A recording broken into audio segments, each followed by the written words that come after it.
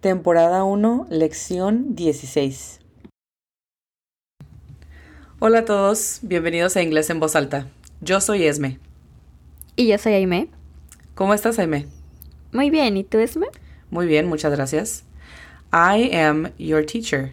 Yo soy tu profesora. Y yo soy la estudiante. Estaré aprendiendo inglés con ustedes.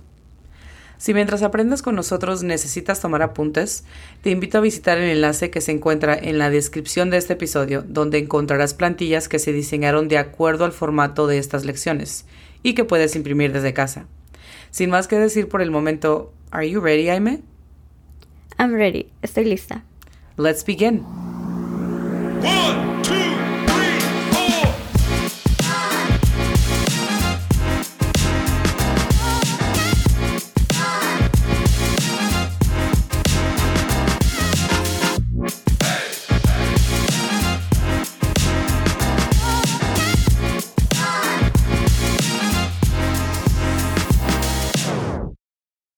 La lección de hoy se llama More Family Members y esto significa más miembros de la familia en español. En la lección 9 tuvimos la oportunidad de conocer ciertos títulos de miembros de la familia, si lo recuerdas, y hoy vamos a extender ese vocabulario un poco más. Pero antes, vamos a introducir los 3 verbos del día, que son los siguientes. El primero sería jump. Jump significa saltar o brincar. La pronunciación fonética de este sería J-A-M-P. Jump. Aime, jump es el verbo en su forma original, en tiempo presente. ¿Nos podrías decir el verbo activo? Sí, claro. Es jumping. Excelente, gracias. El segundo verbo del día es eat. Eat significa comer. La pronunciación fonética de esta sería I-T. Eat. De nuevo, Aime, ¿nos podrías dar la forma del verbo activo? Eating. Gracias. Eating. Atención, que yo les dije que el verbo en su forma original o en tiempo presente es eat. Tenemos el sonido de la T. I-T. Cuando Aime lo dijo en forma de verbo activo, la T se vuelve mucho más suave. Esto lo vimos en capítulos anteriores, así que solo les quería dar el recordatorio. Entonces, por eso es que el sonido se escucha eating y no eating. Eating. Las dos maneras son correctas, pero aquí en Estados Unidos se escucha más eating. El tercer verbo es drink. Drink significa beber o tomar. Cuando estamos hablando de objetos y decimos drink, también significa bebida. Pero en este caso solamente lo queremos conocer como verbo. Y como verbo la traducción es beber o tomar. La pronunciación fonética de este es D-R-E-N-K. Drink. Aime, ¿nos puedes dar la pronunciación del verbo activo? Drinking. Excelente, buen trabajo. Good job. Si no has tenido la oportunidad de escuchar el episodio en el que introducimos los primeros títulos de miembros de la familia, te recomiendo que lo hagas ahora. Si ya lo hiciste, espero recuerdes que también aprendimos a hacer uso de la palabra my para declarar algo que es nuestro o que estamos relacionados a algo o alguien. Esto va a ser importante para la lección del día de hoy. Bien, comencemos entonces con el primer título. El primero sería daughter. Daughter significa hija. La pronunciación fonética de esta es D-A-D-R.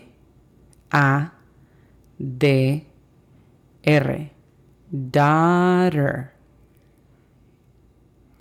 Por lo contrario tenemos la palabra son. Son entonces significa hijo. La pronunciación fonética de esta es S-A-N. Son. Antes de continuar a la tercera, hago el recordatorio de la palabra my. Daughter significa hija. Si digo my daughter, entonces sería mi hija. Si digo my son, entonces sería mi hijo. Pregunta capciosa. Si yo quiero decir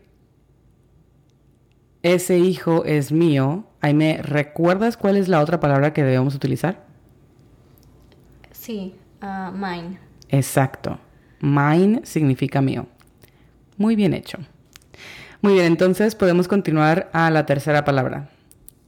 La tercera palabra es niece. Niece significa sobrina. La pronunciación fonética de esta es N-I-S.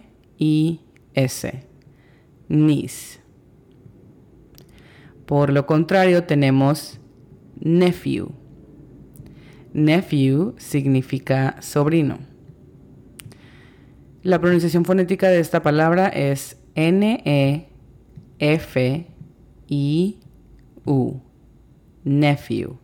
Nephew es una de las palabras que contiene las letras PH juntas, y si recuerdan, en alguna de las lecciones previas mencionamos que cuando la P y la H están juntas, hacen el sonido de la letra F. Nephew. Muy bien, continuando con la lista de letras, ahora tenemos uncle. Uncle significa tío. La pronunciación fonética de esta es A-N-K-O-L. Uncle. Recuerden hacer la pronunciación correcta de la letra L. Ponemos nuestra lengua en la parte posterior del paladar. Uncle. Después tenemos tía. Tía se dice aunt en inglés. Aunt. La pronunciación fonética de esta es A-N-T. Aunt. A continuación tenemos cousin.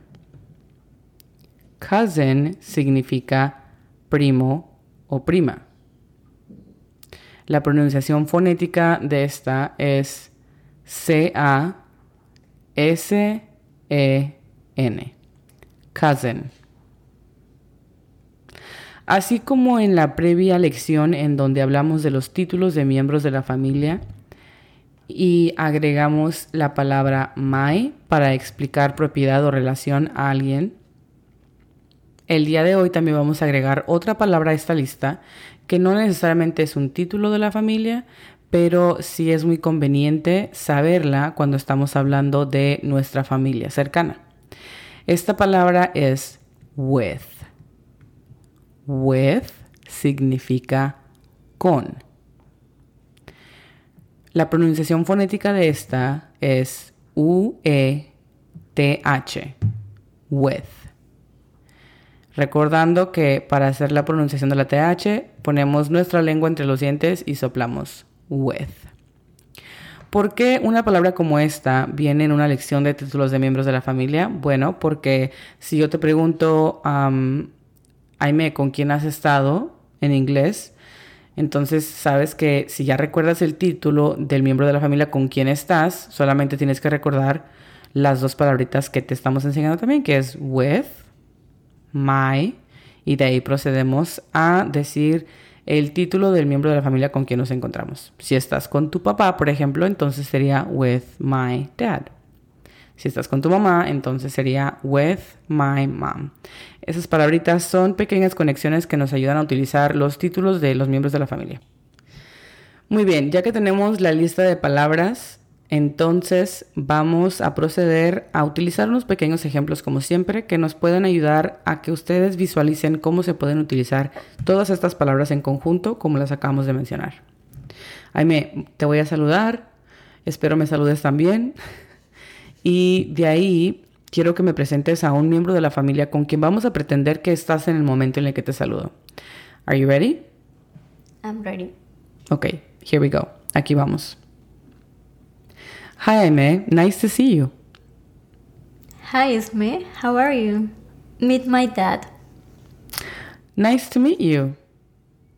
Ve, eso estuvo súper simple. Está muy simple, es directo al punto Estás respondiendo una pregunta y le estás dando continuidad presentándome a la persona con la que te encuentras. Meet my dad. Si lo recuerdan también, lo vimos en lecciones previas. Good job. Buen trabajo. Muy bien. Ahora quiero que recordemos las frases I have been, I have not been. Les recuerdo que las traducciones de estas frases significa he estado o no he estado. Y habla de cosas que has estado haciendo. Por ejemplo, si usamos esto en conjunto con el verbo correr, podríamos decir he estado corriendo o no he estado corriendo. Y también se utiliza mucho en las preguntas. Have you been running? ¿Has estado corriendo? Entonces, con este recordatorio, quiero proseguir al segundo ejemplo que les vamos a dar. Jaime, te voy a saludar, te voy a preguntar qué es lo que has estado haciendo y quiero que me digas, pues no mucho, pero quiero que agregues que has estado haciendo alguna actividad con algún miembro de la familia. ¿Es that okay? ¿Está bien? Ok, aquí vamos. Here we go. Hey, Jaime, what have you been up to? Hi, Esme. Not much. I haven't been running with my sister. Good job. Ok, good job. Sí, perfecto. Entonces yo la saludo, le pregunto qué has hecho, what have you been up to, y ella pudo utilizar los saludos que hemos practicado hasta el día de hoy, pero también las palabras I have been, I have not been, y me indicó que ha estado corriendo con su hermana. Muy bien, creo que con esto estamos listos para avanzar a la siguiente actividad. Como ya han de saber, es una actividad llamada flashcards y es utilizada por estudiantes en todo el mundo. Es un simple proceso de repetición que ayuda a la memorización inmediata. En resumen, imagina que todo lo que acabamos de aprender lo pasamos a unas tarjetas. De un lado estaría la frase o palabra en inglés y del otro estaría lo que significa en español. Jaime, yo te voy a decir las frases en inglés o en español que hemos aprendido hasta el día de hoy y tú me respondes con la traducción de esa frase o palabra. ¿Es that okay? ¿Está bien? Yes. Y como siempre, a los que escuchan en casa, tomen nota de cuántas frases recuerdas y cuáles no, para que de ahí bases tu práctica del diario. Jaime, are you ready? I'm ready. Muy bien, ronda número 1. 1. Con. With. 2. Primo. Cousin. 3. Father. Padre. 4. I have been. He estado. 5. Drink. Beber. 6. Saltar. Jump. 7. Tío. Uncle. 8. Dad. Papá. Muy bien hecho. Good job. Vamos entonces a ronda número 2. 1. En el tren. On the train. 2. Aunt. Tía. 3. With. Con. 4. Tío. Uncle. 5. En casa. At home. 6. Son. Hijo. 7. Cousin. Primo. 8. Hermanos. Siblings. Muy bien, good job. Ok, excelente. Estamos listos para ronda número 3. 1. Uncle. Tío. 2. Hija. Daughter. 3. Saltar. Jump. 4. Drinking. Bebiendo. 5. I have not been. No he estado. 6. Son. Hijo. 7. Eat. Comer. 8. Primo. Cousin. Muy bien hecho. Muy bien, entonces sin querer estamos en ronda final, ronda número 4. 1. En el auto. In the car. 2. Daughter. Hija. 3. Jumping. Saltando. 4. Good evening. Buenas noches. 5. Aunt. Tía. 6. Prima. Cousin. 7. Hijo. Son. 8. With. Con. Si tuviste problemas para recordar o entender frases o palabras en esta lección, recuerda que tienes la disponibilidad de descargar y escuchar este episodio cuantas veces sea necesario para tu aprendizaje.